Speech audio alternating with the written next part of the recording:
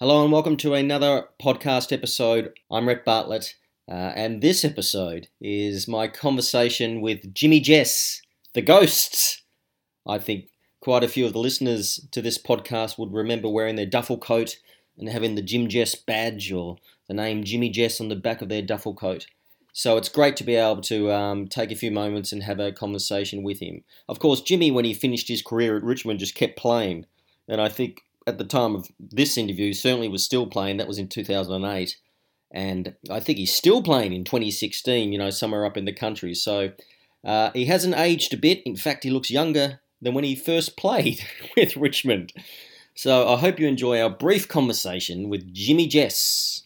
Thanks for your time, firstly. Where'd you get the nickname The Ghost? I got it off Tommy, actually. Tommy Hafey? Yeah, it was, I think the first practice game we played in Brisbane, apparently it was pretty, the light was pretty dull, and Tommy gave me a run, and I took a mark right in the furthest forward pocket, and I guess Sheeran's shed tan was pretty white, and had the scruffy looking hair, and I think Tommy mentioned looks like a ghost or something under the bench to Wayne Walsh or one of the boys, and the name stuck. But Tommy didn't coach you for that long, did he? No, just the first year. Did he still leave an influence on you? Oh, for sure, yeah. I reckon he was fantastic, and his style of play, I believe that it's the best way to play footy. I think we still believe that. That's how they should play today. Yeah, exactly, yeah. But no one's game enough to have a crack at it. But your style of footy was, well, can you describe your style of play? I guess I don't know. I suppose I was a fairly good kick and a reasonable mark, and probably played my best footy at centre half back. I felt, easily my best footy at centre half back. Where you got two chances. You can if you're not having a great day, you can play pretty negative and try and limit your opponent. But probably played my best games at centre half forward. So, but I found it hard to be consistent there. It's a pretty tough position to be consistent week in week out. What did you find were weaknesses that you had as a player? Probably just agility, perhaps. Yeah, I wasn't. I think I could.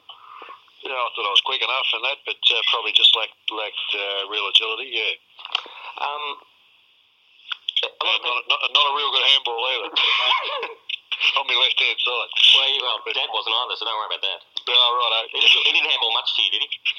What's that, mate? He didn't handball much to you, did he? He didn't handball anybody, did he? No, not from memory. No. A lot of people I've spoken to have some great memories of you and your torpedo punts.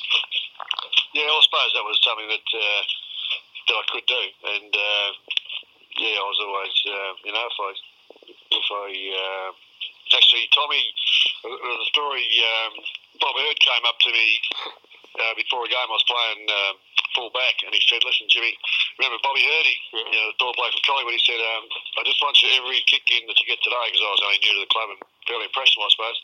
He said, just kick nice drop punts, put it out in front of me, and I'll be leading out to the pocket. I said, "Yeah, righto, Bobby." And so I went to Tommy and said, "Bob wants me to, kick the ball out to him, drop punts every time I'm kicking out from a point." Tommy said, "Don't take your nose, a fucking idiot. Kick the thing. Get back and kick a bloody torp straight down the guts as far as you can." So, yeah. I was a good kick. Yeah. How reliable were your torpedoes?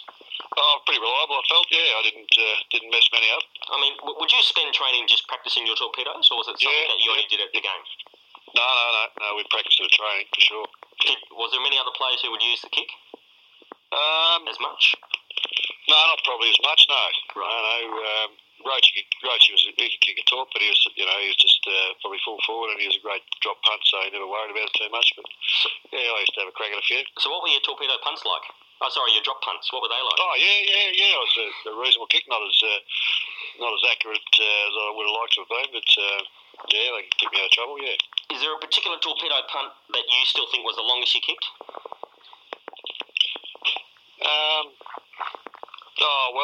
Probably. One day against Footscray was pretty wet and miserable, and I got on the one at the MCG was pretty good. And how long did that one go for? How far did that go, do you think? Well, I suppose you'd be up around 70 metres, I suppose, somewhere around that. On a wet day?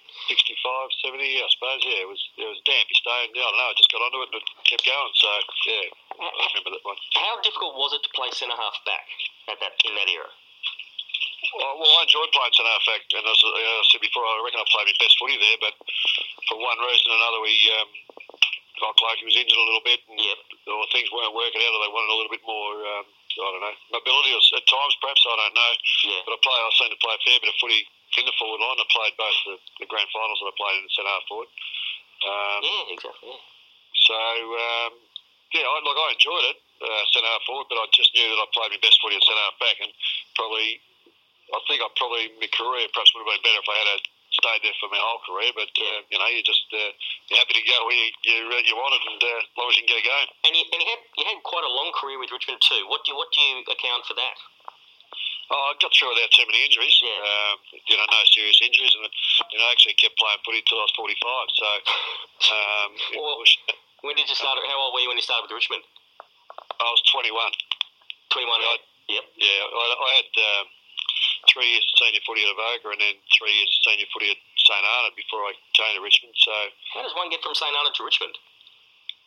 It was zoning back in those days, and I was in Richmond zone. But actually, I belonged to St Kilda because I came from Avoca, but St Kilda cleared me to Richmond. Did you actually ever train with St Kilda? Yeah, I did. Yeah, and I did. Yeah. Can I ask if you had any practice matches with St Kilda? Yeah, I did. Yeah, I did, and actually, I only played one practice game, and I guess I played really well. I played on Cowboy O'Neill, who I think had won their best and fairest the year before. But we were only just coming down from the bush, and I wasn't down at St Kilda training, but they got me down for a practice game, and I was in the best players for the side that I was in the practice game. They said I was in the best players, and Jeansy came up after the game, and he just sort of. You looked like the wild man from Borneo, and I guess I was having a can, and he felt that, well, I don't think he thought that I was interested, but he didn't know my circumstances. I'd only been to Melbourne a few times in my life, and I had a wife and a baby, which not many people, I guess, knew. That's we were married, and I just couldn't pack up and leave and go to Melbourne, and Jeans, he never knew about it. The circumstances that I were in, and I saw him. He was coaching our stateside, which I was in, and he asked me about it, and I told him, and he couldn't believe it that they overlooked it. Just didn't realise my background and the circumstances I was in. I couldn't go. I just couldn't. Jeans, he said, "Are you coming to Melbourne?" I said, "Well, no, I'm not, because I can't." But anyway. Who signed you from Richmond then? Do you recall? Oh yeah. Ron Carson and Swabby and GR and Paddy Ganane. They're the guys who got me down there. Paddy Ganane's brother-in-law was at St Arnaud. Barry Young. You remember Barry Young played Richmond? It was Barry's father. Oh, right. And Barry kept bringing up Richmond, or Paddy, because Paddy's his brother-in-law, and kept saying that I could play. And Richmond sent the recruiting bloke up 3 times to see me play, and he came back and said I'd never play league footy. But Barry talked Paddy into come and have a look himself. So that's the only reason I got to Richmond, really. And Paddy Ganane said, no worries, you should be able to give it a fright anyway, getting a game. So, Jim, is it fair to say that pay back then wasn't much? No, it wasn't. But you would have played for nothing anyway. I think the players today would too. Yeah. But it's all relative, I guess. If you look at what we were being paid and the price of housing and stuff in Melbourne, it's a bit relative. They get paid miles more now. Oh, good, yeah. But I wasn't complaining. How many coaches did you have in your time at Richmond? I had Tommy to start off with, then Barry Richardson, and then Tony, then Francis. And Tony Twice, obviously Tony Twice. Yeah, and Mike Patterson, Paul Sproul, and Kevin Papali, yeah. That's quite a few coaches in your career. Kevin, yeah, it is. Is there some that were left more influence on you than others? Oh yeah. Well, obviously Tommy left an influence because he was my first coach when I arrived there, and I was a bit overawed by it all, but he was fantastic and really made me feel welcome and at home. And but Tony Jewell, I guess, I got on really well with Tony, and he supported me, and we won the flag under him. So Tony was sort of really stood out He could for me. he could really get angry when he wanted to, couldn't he? Tony Gill? He get absolutely ferocious. He was a bit scary at times. So but no, he was good, Tony, and always. No, he didn't get on with everybody, but I thought he coached from his heart. Yeah. He just he'd explode and go off and call you for everything in the world, and then go and have a beer with you after the game. It was a spur of the moment thing, and I thought he was terrific. Whereas if we look at someone different, just quickly, Francis Burke, the people I've spoken to said as a coach he was very black or white. There was no between in the sense. Did you find that? Look, I love Berkey, and look, I haven't. I reckon he's just one of the best blokes you'd ever meet. Yeah. But yeah, he was. I guess as a coach, he was black and white, and there wasn't a lot. There was no give and take, and I guess he coached the way he played with uncompromising, and and I guess he rubbed a few blokes up the wrong way. Yeah. But yourself was okay. I mean, did you get on well with him as a coach to a player? Yeah. Okay. Yep. At any stage, did you find that you had enough of football? You wanted to give it away? No. I played as long as I could. Yeah. Well, you certainly did. At any stage, were you going to leave Richmond? Yes, I was. I never wanted to, but I got the sack from Paul Sproul, and he actually sacked you off the playing list. You're gone. Yeah. What was the reason for that? If you wish to say, you don't have to if you don't want to. Well, I can say I'm not. I think from day one he took a dislike to me for one reason or another, and I was vice captain the year before, and Graham had said, you'll be captain next year because Barry Ryan was retiring, and then Paul called me in before training, and when he was just one of our first meetings, and said that he's recommended that I not be included as captain, vice captain, or deputy vice captain, and I thought, that's no worries, and I took it on the chin, and then he wanted me to play centre half back, and I was playing centre half back on some really good players, and they weren't for me. If you're playing on Stephen Kernahan and he gets 5 kicks and I get 5 kicks, Richmond will win. But Sprowley wanted me to be to run around and probably end up with 20 possessions, and he said, I asked him, I said, well, if I get 20 possessions, the bloke that I'm on is obviously going to get a lot more because I've got to take a few more chances. And he said, that's the way to play. And I said, well, if the centre-half forward's getting a heap of kicks, you're not going to win many games of footy. So that was our basic disagreement. And I guess it came to a head when he dropped me, and I thought I was playing okay. So did you look elsewhere? I was going to Collingwood. Did you actually sign it with Collingwood? No, I hadn't signed, but the deal, it was all done. The deal was done, and Bob Rose was actually going to call a special training run, and I was going to be playing centre forward for Collingwood the following week. And a lot of people at Richmond voiced their disapproval at the way things had eventuated, and they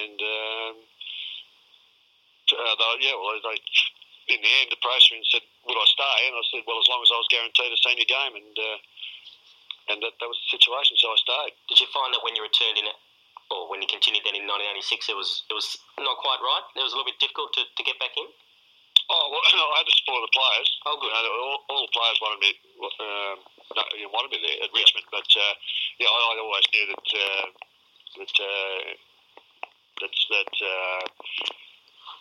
Paul wasn't completely honest with me. He was going to stab me in the back as quick as he could. Well, did Paul continue coaching in 86 then? No, we continued coaching till the end of the season, and then he left. And then you were fine. Yeah, well, I stayed. Yeah. I just have a few more questions, then I'll let you go. Yeah. When did you first have your facial hair? From when I was in school, probably. Right. Was it common for the players in Richmond in those eras to have beards or moustaches? No, not really. A fair few had moustaches, but not too many beards around. Because it made you look older, in a sense, didn't it? Yeah, a lot of people say they look younger now than they did when I was 23. One thing I like to mention is that for someone who played 223 games, I feel that you often get overlooked when people talk about the great players of Richmond, especially in the 80s. Do you find that yourself? Or do you... No. Look, I wasn't one of the great players. I know that. And, you sure? No. The great players are Royce and your old man and Francis and those sorts of players. But No, I thought that I tried hard, and and I think I had a rapport with supporters because they knew that I probably wasn't the best or most skilled player out there, but they knew I was having a crack at it. Yeah. So no, I never felt that I was overlooked. In fact, I think sometimes probably a bit overrated. No. But, anyway, we survived. And then you got to 1988, which was your last season with the Richmond. Did you find that time had just gotten the better of you then, or? I just thought I didn't think I was playing that badly. Actually, I was playing on like fellas like Kernahan and blokes like that, the good players, and playing well on them. But Kevin, it was a transition time, and there was, I guess, Michael Laffey and a couple of blokes that were younger than me. I don't think they were better than me at the time, but I think that Kevin felt that I was at the end of my career, and these guys were just starting. So that was fair enough that he made the decision that that I was obviously getting a bit slower and getting towards the end of my career, and it was time to bring on some young fellas. So that's fair enough. That happens to us all. Did you look elsewhere at all around the VFL clubs? No. No, I just actually went to Balranald in New South Wales and went up there for 3 years, and they never won a flag, and we knocked off a couple. So and a lot of my good mates are up there, and it was fantastic. So, yeah, it was great. Yeah. Can I just quickly ask, what's the one memory that sort of stays with you about the 1980 grand final? Is there some visual that you remember or you always take with you? I guess. I don't know. You're very nervous, and I took a fairly good mark pretty early, and played on and kicked it over to Flea, who kicked the first goal of the game. So I thought, well, you're up and away, and I just felt, you're sort of in the play, you take a good mark. You got and I grabbed it pretty cleanly, and I thought, you sort of get confidence from that, and then chip over the top of the Flea, and he runs into open goal. So just got the ball rolling, and I remember that pretty well. Did you manage to get your hands on the cup at all? I did actually. Yeah, bloody as I did. Yeah, I got my share of it. I was about to say, so you should have. Yeah. And just two more quick questions. Can I just ask, what's your memory in 1982 of the night when Michael Malthouse had his fitness test? Were you there watching that? Yeah, all the players were, and it was. It was one of those things, I suppose, we spoke about it before. Berkey's pretty black and white, and I guess you want to be 110% sure that Mick was right instead of just 100. And I think Mick, no doubt, I think he would have got through the game okay, but we'll never know. And it was really deflating when he actually done his shoulder in the finish, but it was sort of over the top. I don't think there was too many of us would have got through that fitness test. So it was disappointing, and I think it took a bit of wind out of the sail of a few blokes. Carlton jumped us early, and the little fellas were doing a bit of damage, and Mickey probably, he used to scare him a bit. So I think that it gave them a bit of confidence too, Carlton, knowing that he wasn't out there. So actually, where were you when the streak had arrived on the ground, Jim? I was right beside Dooley. Were you? Yeah. Why aren't you in the ad? No, I'm not in the ad, but I'm in a few photos, so I was just backing away from it. You thought, oh no, don't get anywhere near me, or did you see her arriving at all, or did she just appear out of the corner of your eye? No, I just saw it coming from a fair way off, and so did Dooley, and we're sort of, I don't know, we just going, and she just kept running towards us, and I thought, so I just started to back off and Bruce up to Dooley. Bruce can handle this one. Bruce didn't say anything to you, did he? No. Can I just last question? Can I ask what's the name that appears on your birth certificate? Is it Jim Jess? James. Can I ask what your middle name is? Yeah, Brian. James Brian Jess. Yeah. Nice one. Yep. Brian named after someone in your family, or? No, just I don't know, just probably picked off the shelf. I don't know. No. That's good. Well, I appreciate your time for that too, Jim. No, that's okay. No worries, Red. And I'm glad you made it home safely. Yep, good on you, mate. I'll see you again soon. Cheers. See you. Bye. How great was it to hear from Jimmy Jess, 1980 Premiership player. He'll forever be known as a Premiership player. Thanks for listening in. Don't forget on iTunes to give it a rating. Just click on one of those stars and leave a comment. On SoundCloud, you can listen to this as well, soundcloud.com/rawpodcast. And until I upload another podcast, good thanks.